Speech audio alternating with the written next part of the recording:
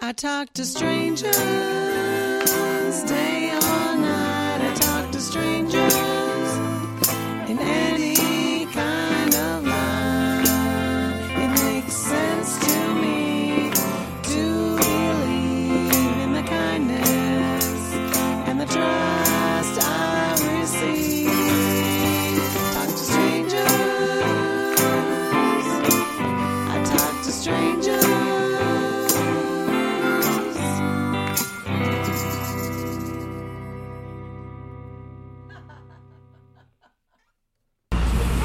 Okay, I am sitting here outside the Hungry Ghost on Fulton Street in Fort Greene with Ruby Frazier. Hi, Ruby. Hi, Stephanie. How are you? I'm good. How are you? Good. Great. It's nice to be here with you. And we've sat in cafes before, and the noise levels have been challenging. But today we're trying it again out on a bench. So excuse the noises. But Ruby and I met now a couple months ago at PS 81 in Bed-Stuy. And I had just walked into the school to do my workshop and got pulled into a parent meeting with the Principal Barker. And she asked me to speak a little bit about the work I was doing.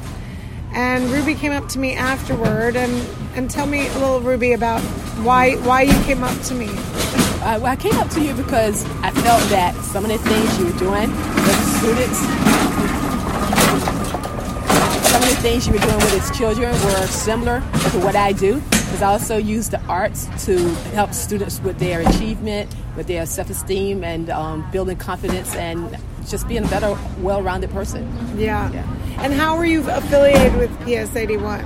I actually saw that they was having a breakfast, right? And I wanted to be part of that atmosphere. And prior to that, my son had gone to PS 81, so I actually know the principal there. Okay, great. Mm-hmm. So we talked about it that day, and it still amazes me the synchronicity of things. How I was there early, which is why I ended up at that meeting, and then something had happened, and you were there. Yeah, my shirt. So it was just synchronicity that we both happened to be there at that meeting at that time, and it worked out. So we've met a couple of times because I'm really interested in the work that you do. And just tell us a little bit about the name of your organization and what you do. Yeah, the name of the organization is called Drama for Success. Drama for Success. And basically is using the arts, dance, music, drums, all kinds of different ways for people to express themselves, and I integrate that with a lesson.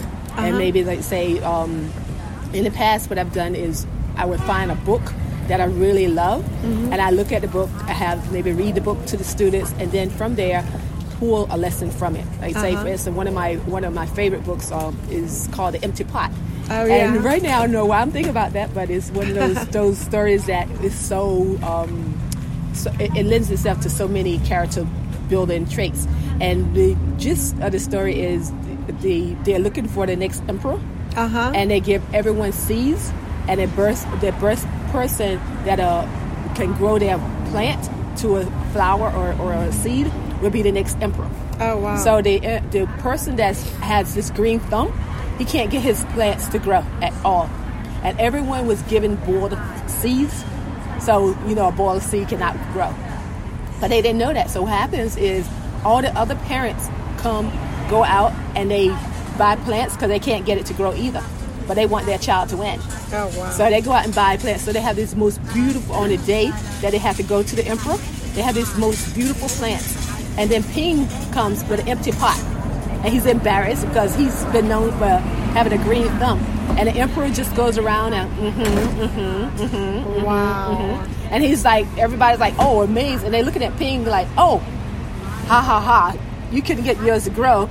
And here we are, we have ours growing. And it turns out that because they had bought the seeds, right, they cheated. Right. They actually cheated. Right. And Ping showed up with his empty pot.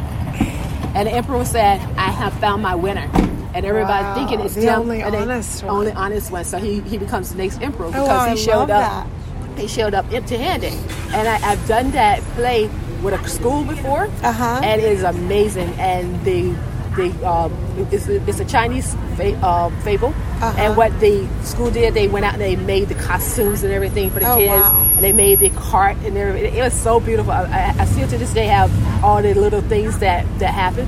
So I like that because it teaches students how to be honest, and how to if they're not succeeding, how to go for the next level, how to show up. Well, and the thing is, it's like, I mean, it's such an interesting thing because as you were talking about it, I thought, how many times are we up against something that we can't make happen? And the process that you go through when you can't succeed, the person who says, look, I'm confident that I have a green thumb. Mm-hmm. This seed can't grow.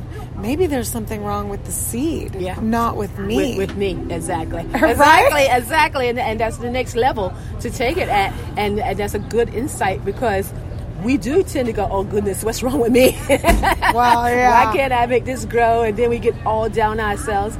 And it's funny, earlier, excuse me, we had spoken a little bit about confidence. Oh, yeah. And that person who start thinking it's them and not the seed or not the weather, it could be a whole lot of things. But before they think what else could it be, they start thinking it has to be them. Right.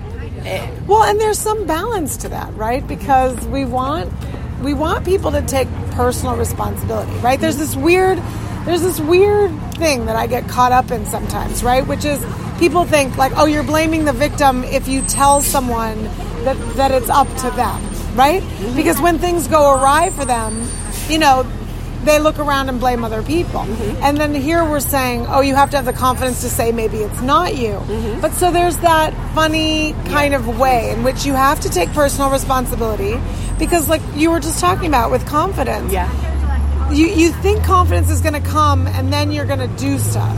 Yeah. But you need to do stuff to get the confidence. Right. So there's this weird sort of mindset that we have to have, I think, that people have to have the ability to trust themselves and the ability sometimes to say maybe something's out of their reach, or they need help, or we need to all work together to that's where some of these sort of collaborative team building games and drum circles, I mean, for me personally, working with this men's shelter, I told you this drum circle just provides so many natural metaphors for tuning in to one another and really how every person really matters. Yes, yeah. And Stephanie, I want to pick up on something you said a few seconds ago.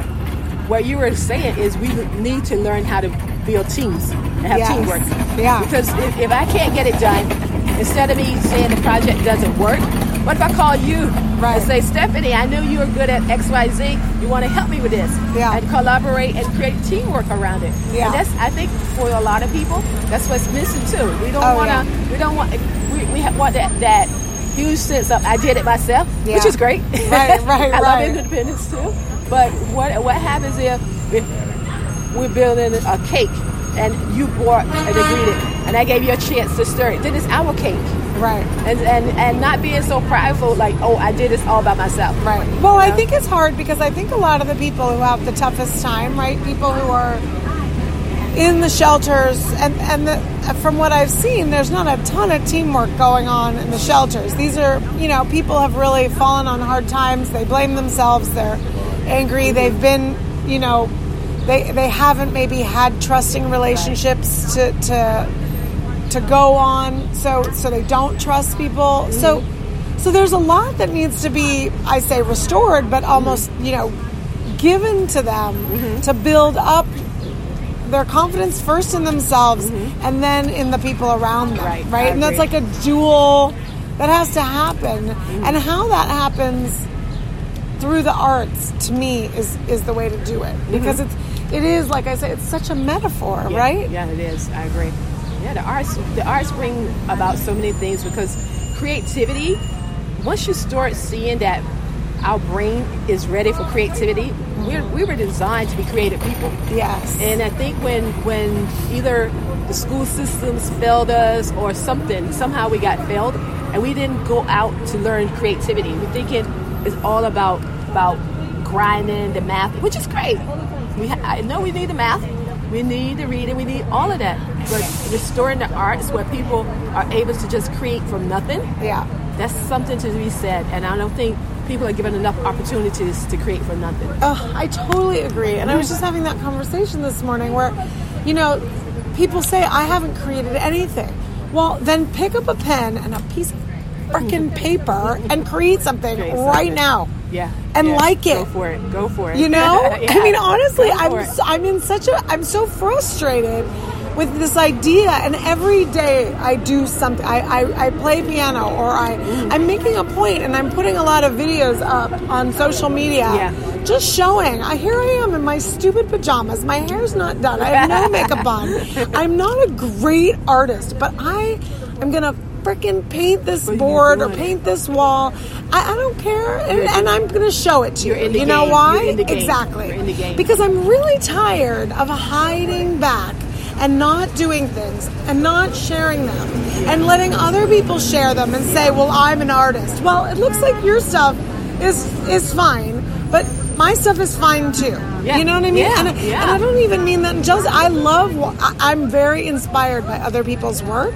But what I don't subscribe to is this idea of who's an artist and who isn't. Because like you said, creativity is inside all of us. And the sooner we become creative, the sooner we can solve that math problem. Yes, creativity. Get in it, do it. And trust in ourselves. Yeah. Because you ever notice that the minute you give up the idea that you can't do it and get into it, or everything just it flows. Oh my God. You just give up the idea. I know. I can't do it, and just do it. It's like, what? I know. I always go back to this example. My husband it was a birthday party for my son, and they were camping.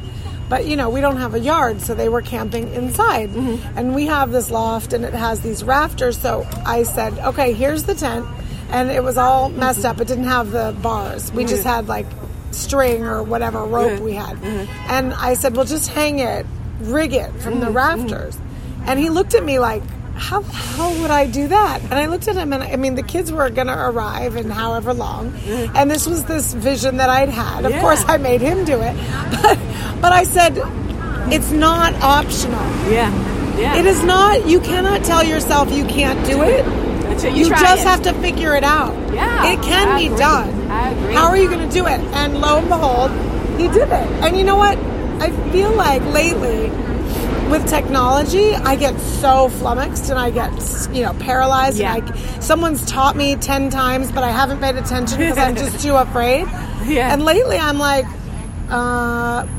I'm going to do it. I'm just going to do it. And we have to realize fears are real. Oh, yeah. You know, I mean, once you get on the other side, what you thought it would be is not what you thought it would be. But just getting out of your head that I suck at this. Or maybe you tell yourself, oh, yeah, I do suck at this. And then you learn how to do it. Well, so you won't suck again. But that's the thing. It's like drumming, right? Like I go in, here I am with a group of men who are all, they've potentially played music before, or I could say, they're black, I'm white, it's a cultural thing, they know it better than I do. There are a lot of reasons that I could feel like a complete idiot walking in there with my drums, okay? Why am I here?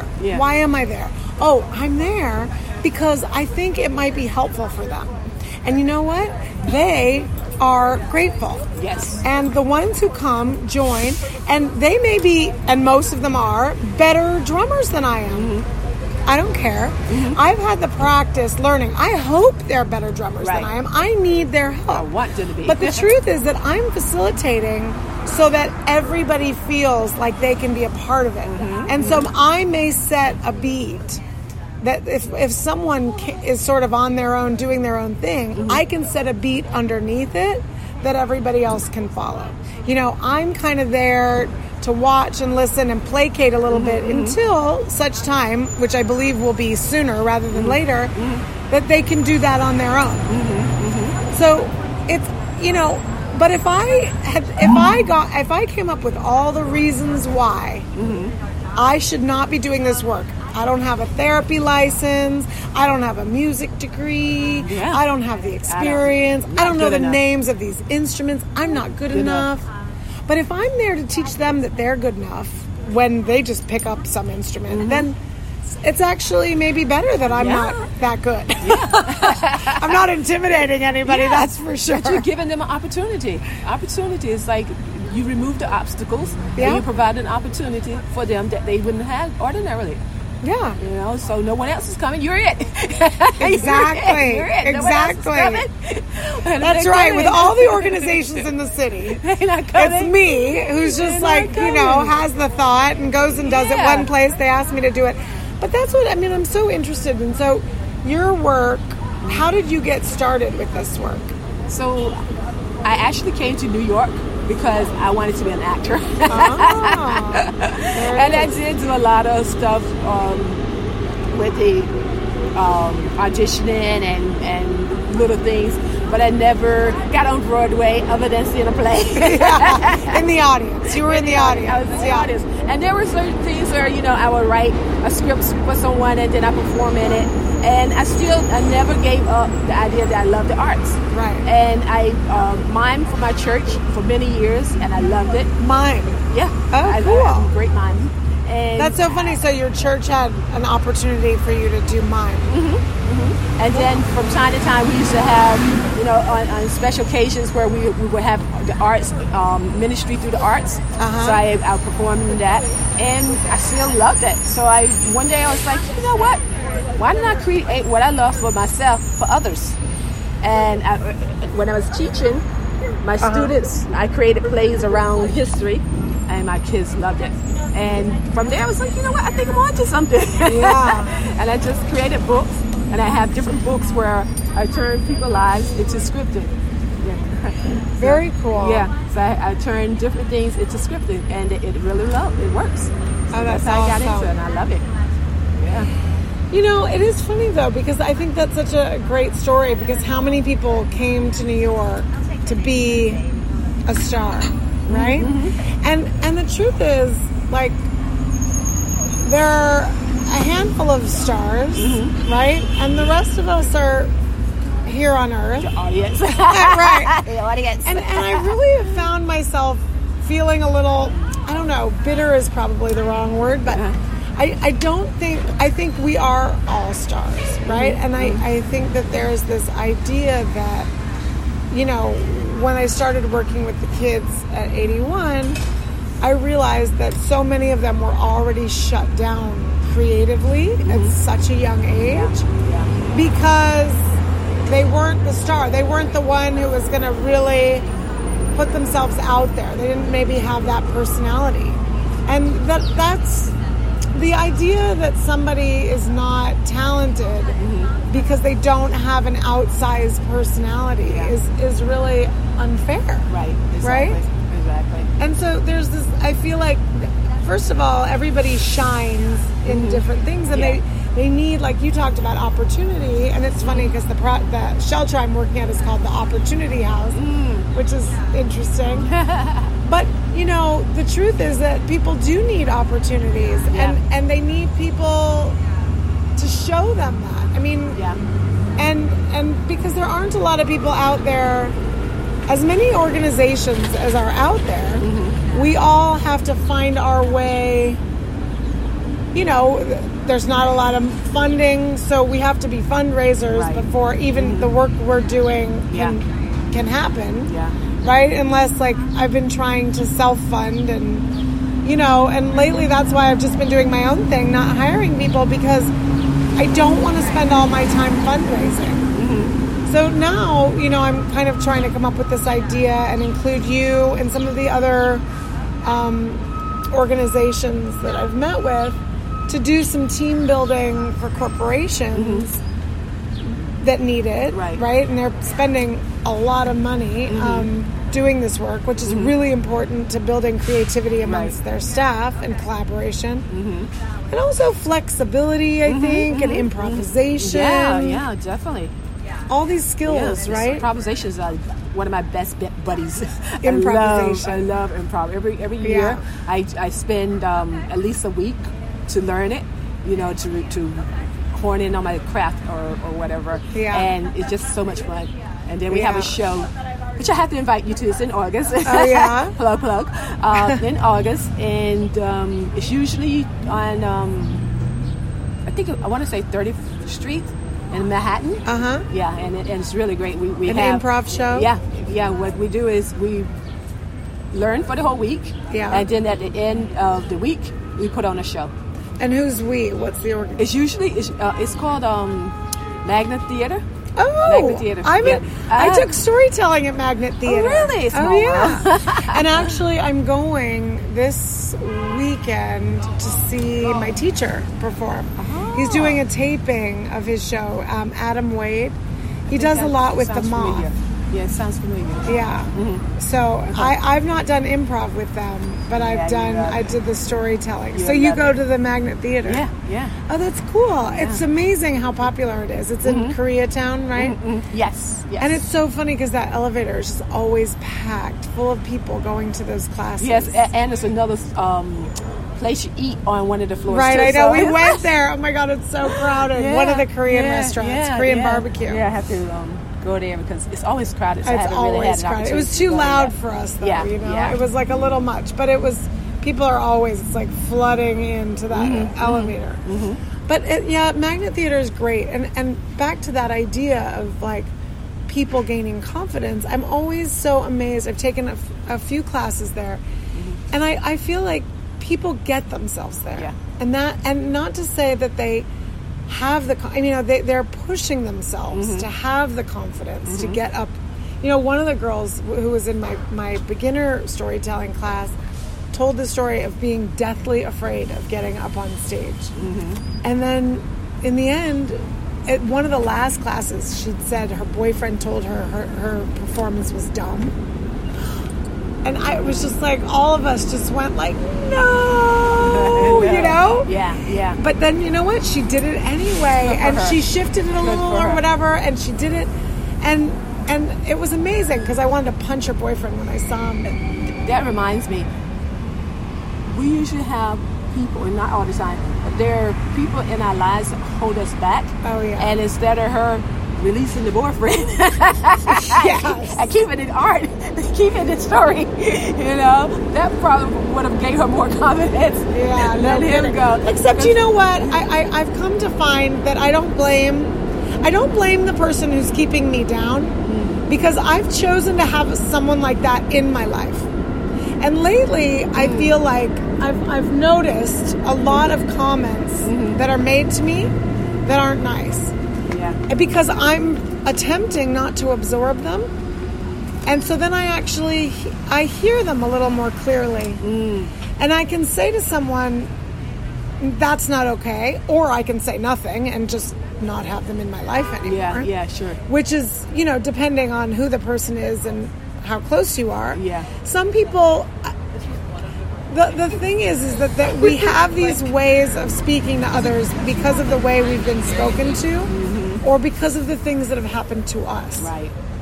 And so there are a lot of naysayers. Yeah, you know, there are a lot of, what do they call it, like demons or devils or whatever we want to call them. But we have to stop blaming them because we ourselves have to.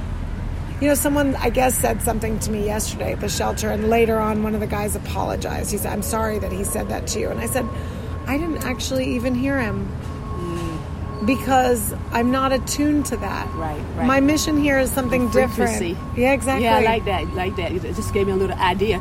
It's like, maybe we should have a bumper. What is your frequency tuned into? I like that. Exactly. What is your frequency tuned into? I was talking to these guys about their frequency, and that's the thing. When things aren't going well for us, we need to change our frequency. That is exactly right. And whoever else, the chatter around us, there's always going to be chatter around us. There's always going to be people who are afraid or just have negative thoughts or give us that feedback that's just not helpful. And the strength comes in tuning them out. Yep. And tuning in those things and you people. Want to hear. Tune into that frequency. Yeah. That you want. Well, I think that's super important. Here we go. Well, so thank you for chatting today, and I think it's awesome. The work that you're doing is awesome, and hopefully, Ruby and I are gonna stay tuned because we're gonna do some interesting work together coming up. I agree. Thank you. Bye-bye. Talk to strangers, remember. That's cool. That's fine.